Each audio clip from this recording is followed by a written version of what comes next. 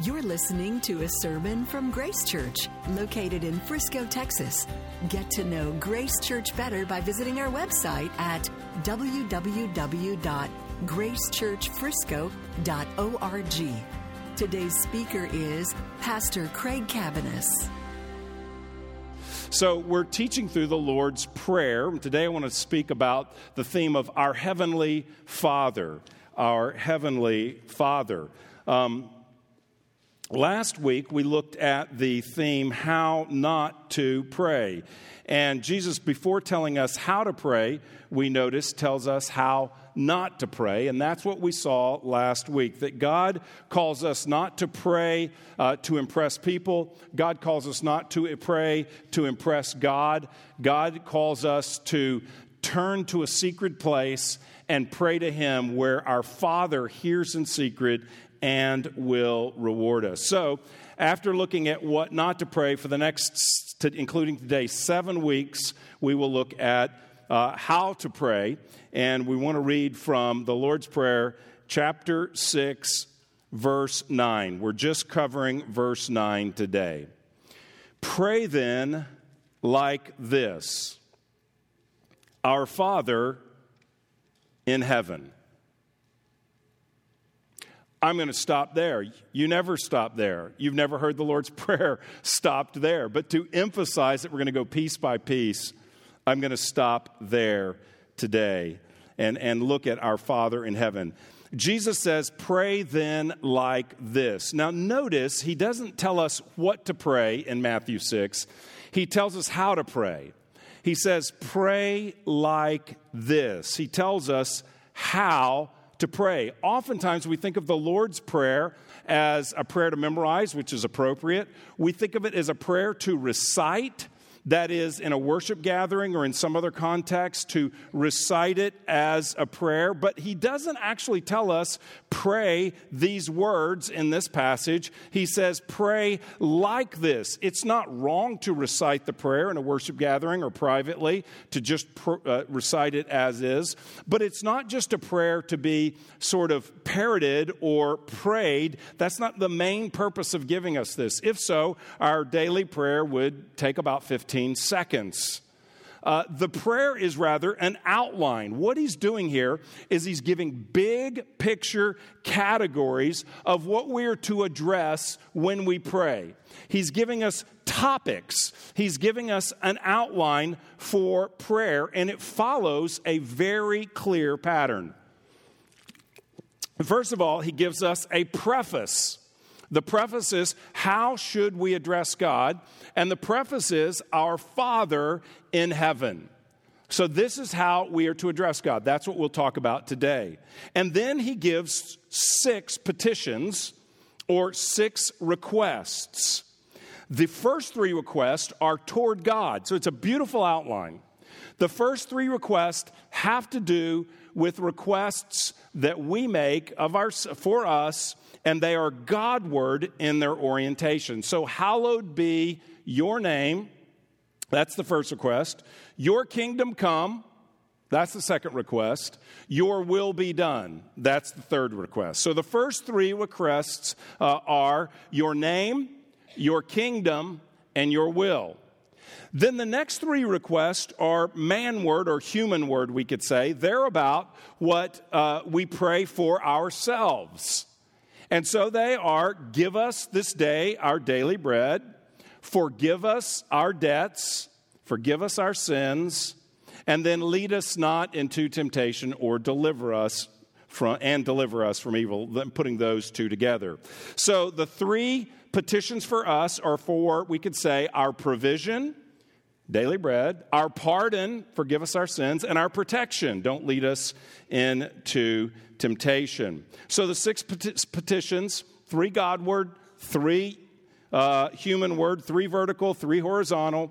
They are His name, His kingdom, and His will. His name, His kingdom, His will, and our provision, pardon, and protection. Those are 6 words that reflect the 6 requests of the passage. So we're going to look at each one of those because each one of those can be developed out as a way of praying. And where I can, I'm going to try to root this in the context of this passage itself. So what I'm not going to do is each week give a systematic theology, a biblical overview of each of these words. I don't think that's the best way to study it. Sometimes we will definitely look outside of the text itself because we only get 3 words. Your kingdom come, we get 3 words. So we're probably going to have to go outside of the immediate text. But I'm going to try to stay in the context where possible because this prayer was delivered in a context and not as like a general categories of theology. So we'll do the best we can with that. But before we begin, our Father in heaven, before we see what Jesus tells us to call God or how to relate to God, I want to notice something, and that's the word our. The prayer is corporate. This prayer is corporate. The entire prayer is offered in the plural. Did you notice that? It's not my Father, my daily bread, my forgiveness, but it is ours, our daily bread, our forgiveness. Now, that may be surprising to you. You may have never thought about that aspect of prayer. It may surprise you that the model prayer, this is often called the Lord's Prayer, the modeled prayer is to be prayed together, at least with God's people in view. And that's because this matches with the whole theme of the Bible that faith in Christ is about us, not about me. It is about us and not me. So the most private of devotions, prayer, is to be entered into with a corporate, with a plural, with an us in mind. That's an adjustment for many of us right out the chute. So it's not only adjustment that half the prayer is about God before we get to our personal request. By the way, that is a surprise as well. But it's also a surprise that it's a corporate prayer, that we are to have others in view. Now, the Bible certainly advocates praying individually. Jesus' life is filled with private prayer. Seems like they're always going out to find Jesus alone praying, even on the eve of his death. That is the case. He's ultimately praying alone because the others couldn't stay awake. So Jesus is always praying privately or regularly praying privately in the Bible. So the Bible's not against individual prayer. But the point is that when we pray, we are always connected to God's people. So that even when I'm crying out for my own needs and my own requests, I do so aware of the needs of others. That even private prayer is a community event of sorts. Because I'm to remember you. I'm to see myself joined to you. In the New Testament, you never see a believer who's decoupled, who's separated, who's distanced, who's not connected to the church, the people of God. And this shows up in our private prayers. So, after recognizing that it's a plural prayer, we see that Jesus defines how we're to approach God. That's the intro or the preface. He tells us how we are to approach God. He's telling us what we should think of God. How should we think about God when we enter into prayer? A.W. Tozer famously said this. I think it's so true. What comes into our minds when we think about God is the most important thing about us. What comes into our minds when we think about God is the most important thing about us. I want to take some freedom here and adapt his saying, because I think when we see that Jesus starts with our Father in heaven, we could say this, that what comes into our minds when we think about God is the most important thing about our prayers. I believe that's true. How you conceive of God, how you think of God, how you imagine God when you pray is the most important thing about your prayer, because how you think of God will determine how you pray. It will determine why you pray. Friends, it will determine if you pray. Your vision of God will determine how you pray. If God's just there to solely provide for your needs, then you skip the preface, you skip the first 3 requests, and you get right down to my daily bread. If, on the other hand, God is distant and unfamiliar and doesn't really care about you, as a matter of fact, kind of a little bit mad at you, then maybe you stay in the front part, trying to somehow draw near to him in person. So how we think about God is so important. And he gives us two truths or 2 concepts about God. He's our Father in heaven. And I want to talk about both of those. I want to talk about what it means that he's in heaven, and I want to talk about what it means that he's our Father. The fact that he says that he is in heaven means that God is other. God is other. The fact that he's our Father means that God is near. So I want to look at these 2 ideas. God is other, God is near. And I'm going to start with God in heaven. Because if we don't understand sort of the otherness of God, number one, God is other. If we don't get that, if we don't get how God is different than us, then we will never appreciate what it is to have that God as our Father. So we really need to understand that first. God is other, and that's a positive term. Sometimes other, to sort of other someone, is used in a negative term in these days, especially with what's going on in our culture. But here it's a positive term, that God is other. We want to be in awe of him. Now, this idea of God in heaven, that would have been familiar to Jesus' hearers.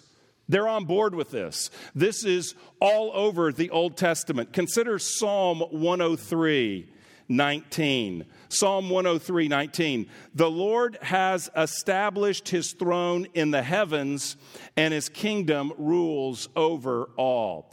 The idea that God is in heaven or that God is in the heavens is not so much a statement about God's location. It's a statement about God's reign. Whenever we read of heaven in the Bible, we often read of a throne, and a throne communicates God's reign. It communicates God's majesty. It communicates God's sovereignty. So the Lord has established his throne in the heavens. When he says he is our God in heaven, our Father in heaven, the first hearers who knew their Old Testament would have thought throne, rule, majesty, control. God rules. Psalm 115 says something very similar. Our God is in the heavens. He does all that he pleases. So he's other than us. He is sovereign. Nothing can stop God from accomplishing what God wants to do. He rules. He does what pleases him. God in the heavens mean the God who is sovereign, who controls all things. Or look at Isaiah 66. Thus says the Lord, heaven is my throne. There it is. Your Father in heaven, the one on the throne. And the earth is my footstool. What is the house that you will build for me? And what is the place of my rest? Do you see what he's saying here? My throne is heaven. Earth is like what you imagine as this grand, great planet. And certainly it is.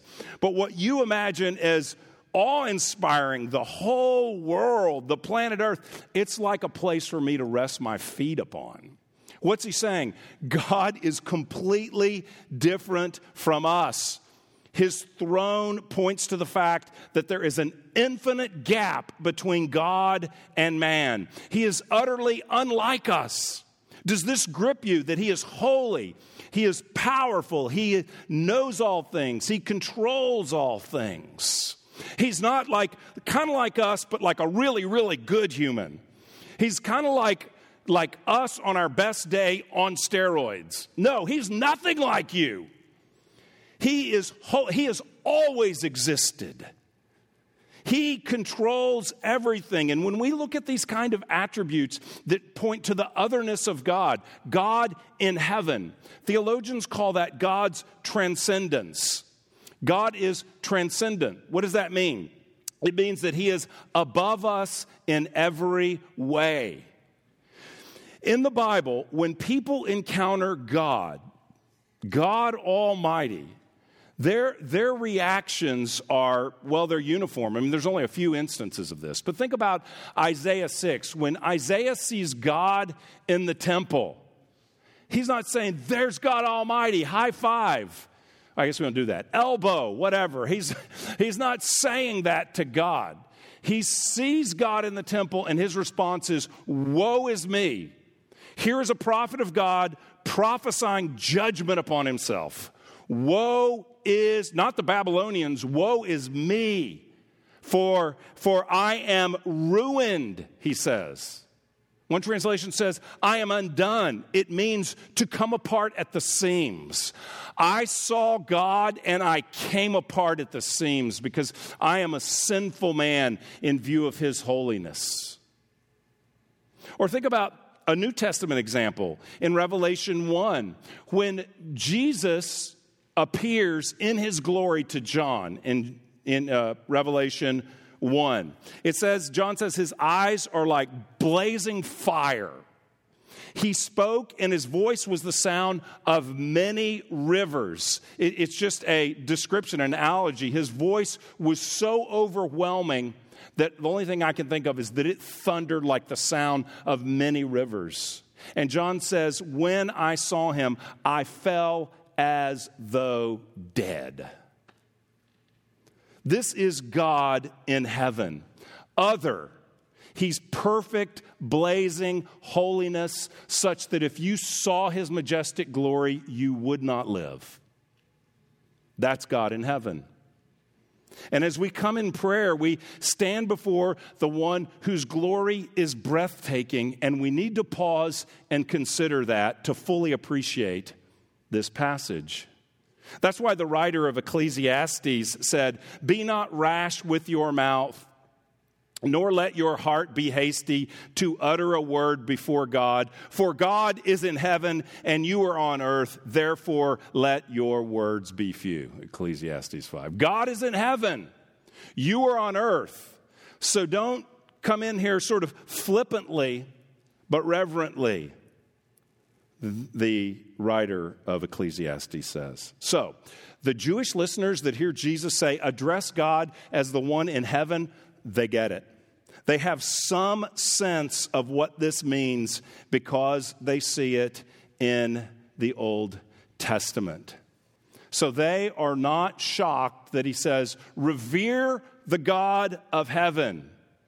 But they are rocked, you can be sure, by the scandalous notion that the eternal, omnipotent, creator, sovereign, ruler of the universe invites us to call him Father.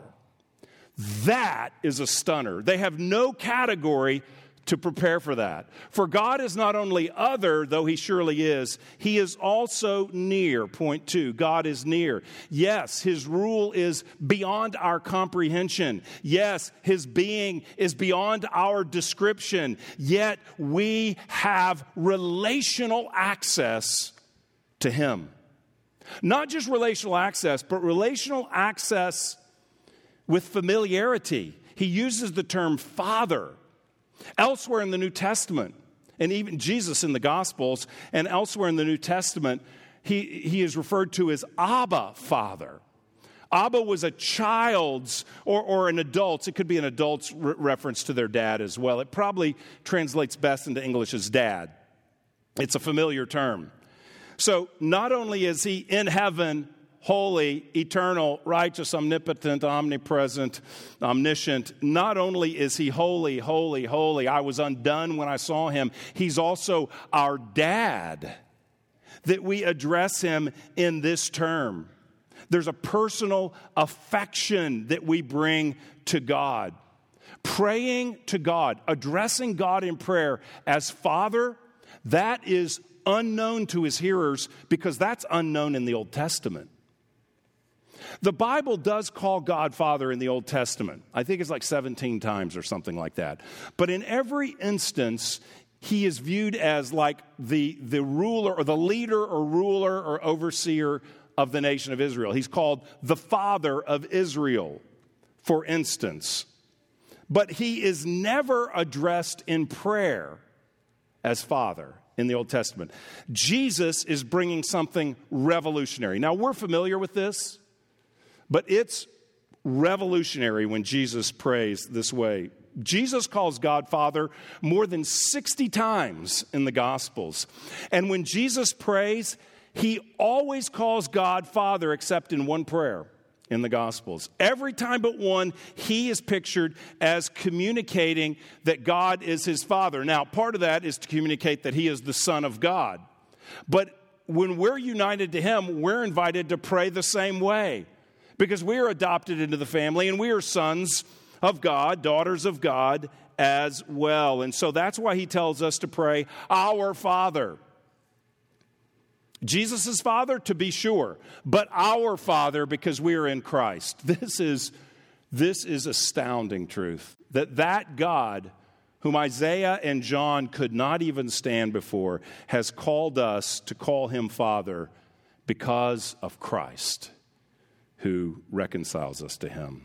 What are we to think of when we hear this term Father? Now, there's a lot of things we could think of, but I want to pay attention to a few that are in this chapter. First of all, it is a statement of his nearness. I know point 2 is God is near, and point 2a is his nearness, and you're not supposed to do that in an outline, but I can't say it any other way. His nearness. If in heaven represents God beyond us, his fatherhood represents his availability, his accessibility, and that's the point Jesus makes in verse 6. We looked at this last week, verse 6. When you pray, go into your room and shut the door and pray to your Father who is in secret. Jesus is saying, go to a place, it doesn't have to be a room, but go to a place where you are at least mentally alone, and communicate privately there to your Father. And what does he say about him? He's present. He is near. He is listening. I mean, in a sense, dare we say he is waiting. Not waiting like he's needy in that way, not that sense, but God waits to hear from his people. God is leaning in. God is posturing himself toward us because of Christ.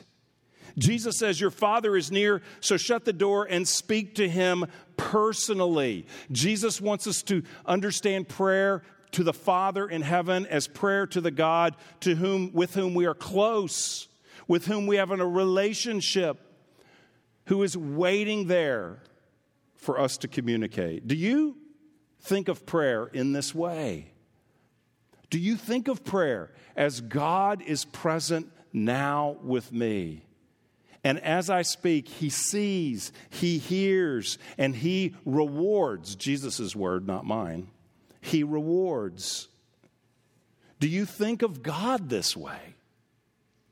Do you think of God with the warm affection of a Father who is present, who is near, who is listening, and who answers? So when he calls him Father, the text makes clear that he's present. He's near, verse 6. Number 2, he cares. A father cares. Look at verse 8. Do not be like them, speaking of the pagans or the Gentiles, for your Father knows what you need before you ask him. So Jesus was saying in this passage, don't just give a bunch of phrases thinking you can manipulate God by using a lot of phrases or the right phrase or something like this, or that if you pray enough that God is forced to answer. That's not prayer. We come to a God who we're confident he cares because he knows our needs before we show up. The fact that he knows our needs implies that he cares for our needs. What does it mean that he's a father? Yes, he's near. Yes, he's present, but he also cares. He cares. He knows what our needs are.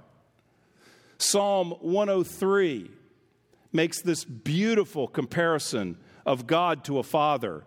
Psalm 103 says, as a father shows compassion to his children, so the Lord shows compassion to those who fear him. For he knows our frame, and he remembers that we are dust.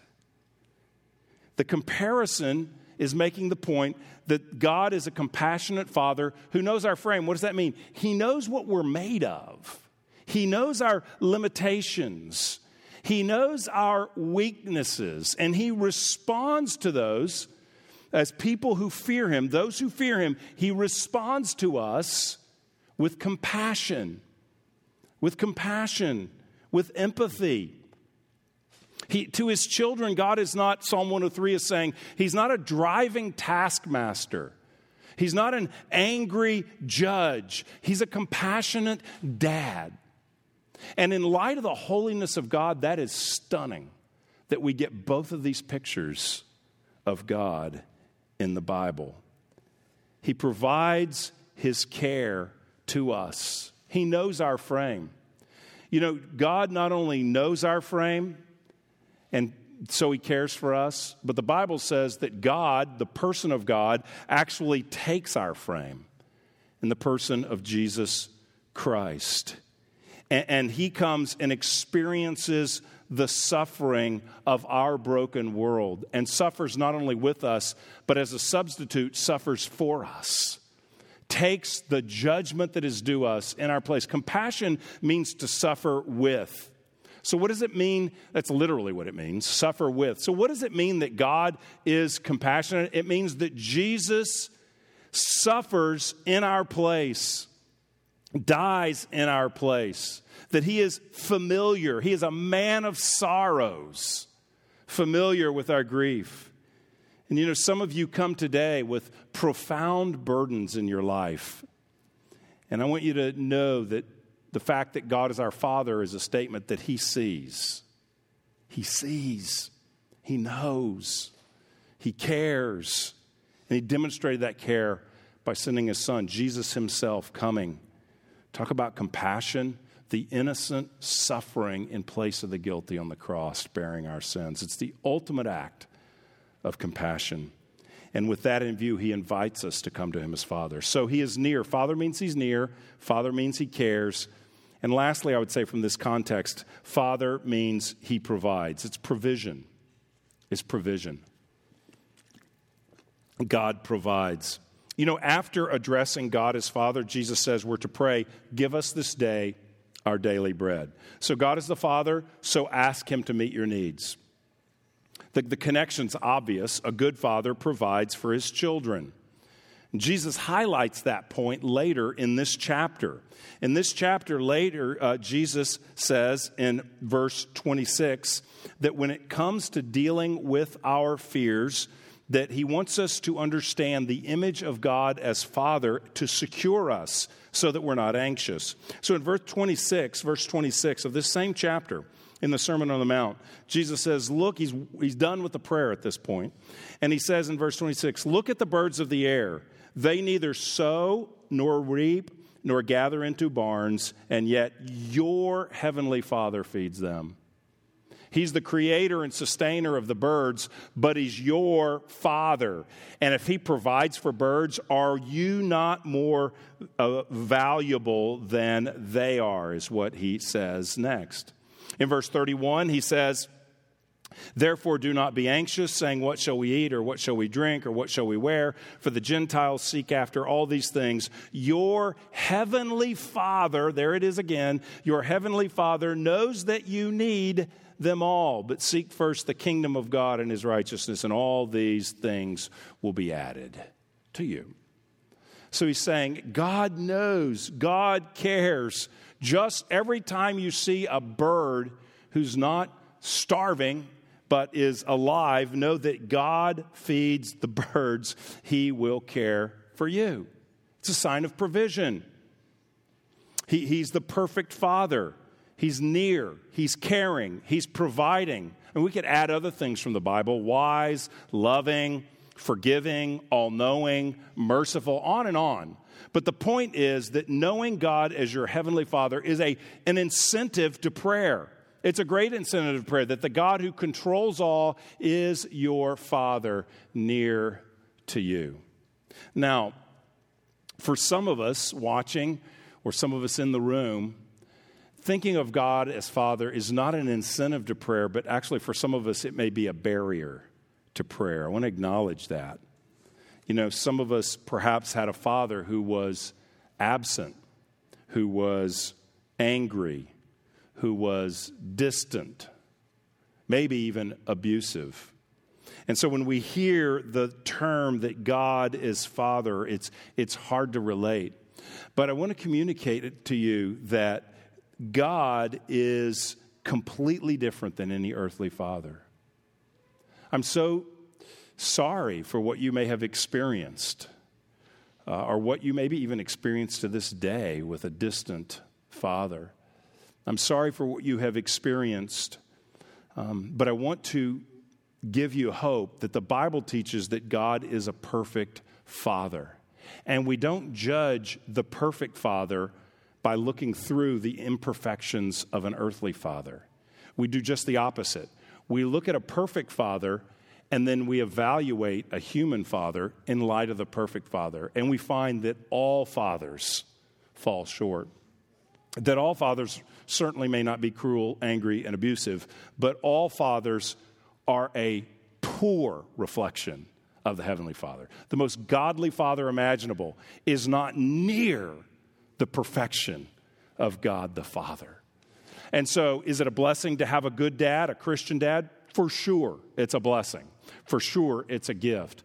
But for those who have not experienced that, I want you to know that God will never penalize you or limit your experience of Him because of your earthly father's failures. You are not penalized. You are not at a disadvantage because of grace. Grace means that Jesus comes to redeem what we've done and what's been done to us. Grace means that Jesus comes to redeem and make all things new. It is possible for the God of grace to give you a robust vision, an amazing experience, a warm, intimate, close relationship with God as Father, even if you've never had that in a human relationship. Because He's the perfect Father, and He's the God of grace.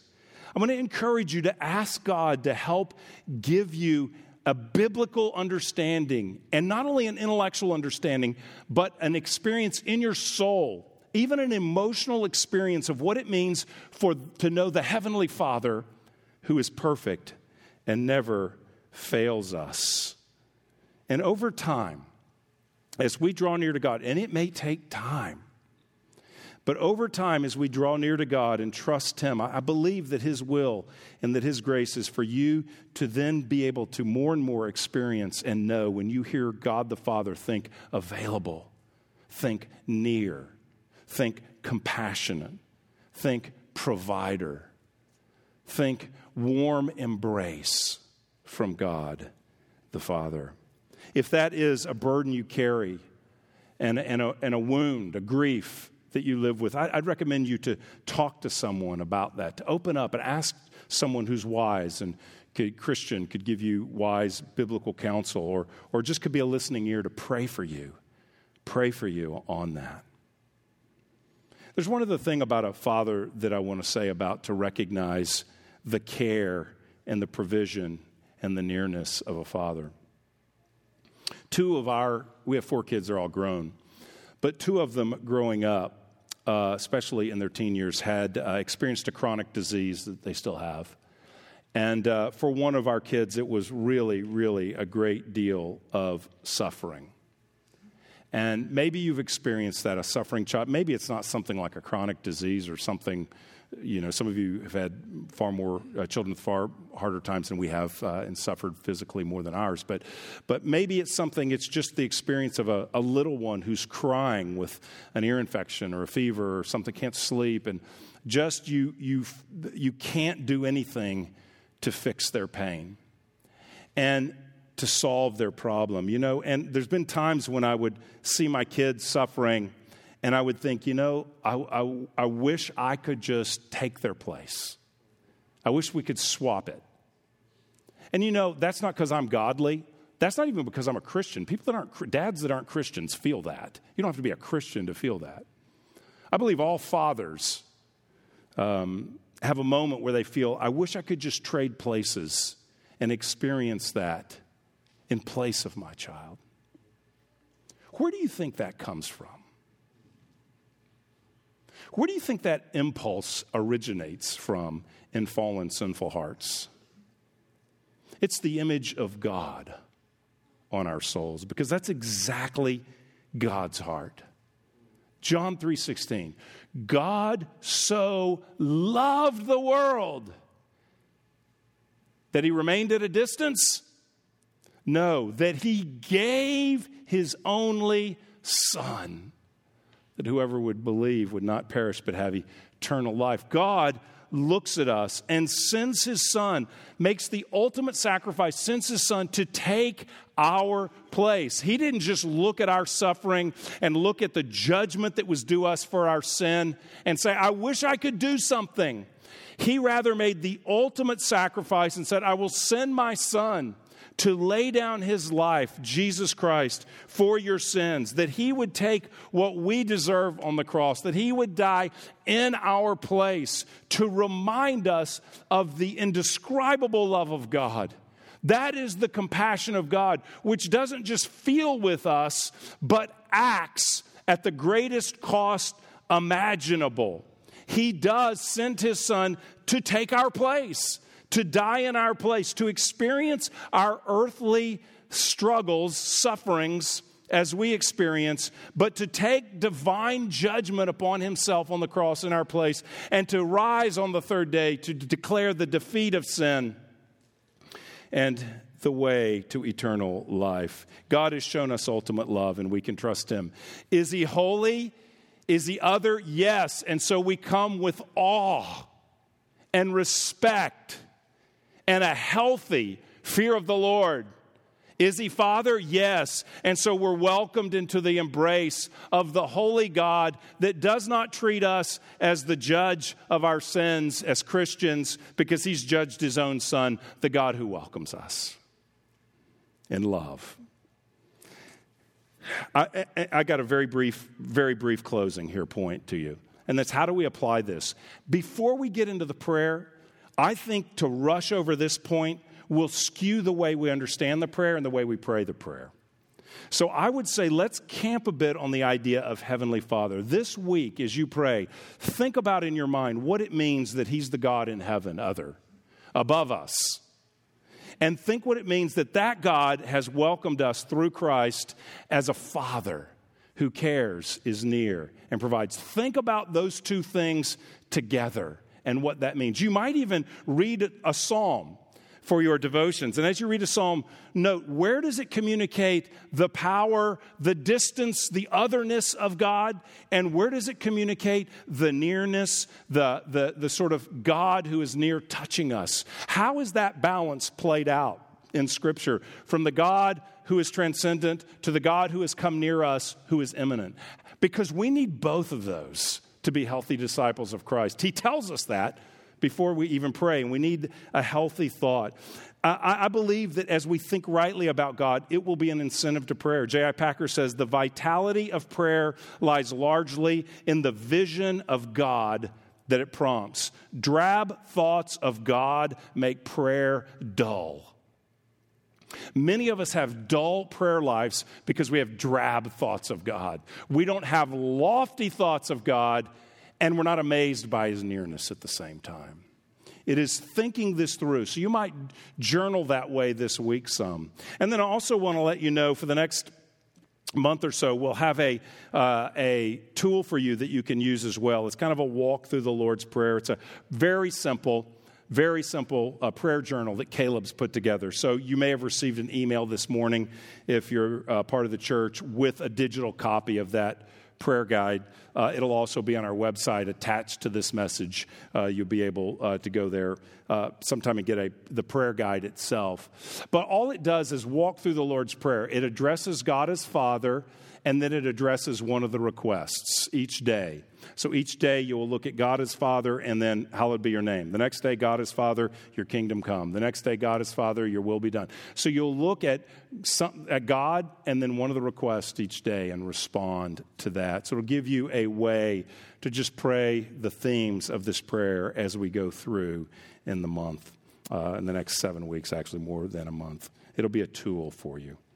I believe God wants to work something deep in us in a congregation, calling us to prayer, not just as a discipline, not just as an activity, but an encounter with our Father in heaven who wants to shape us individually and as a people together. Let's pray.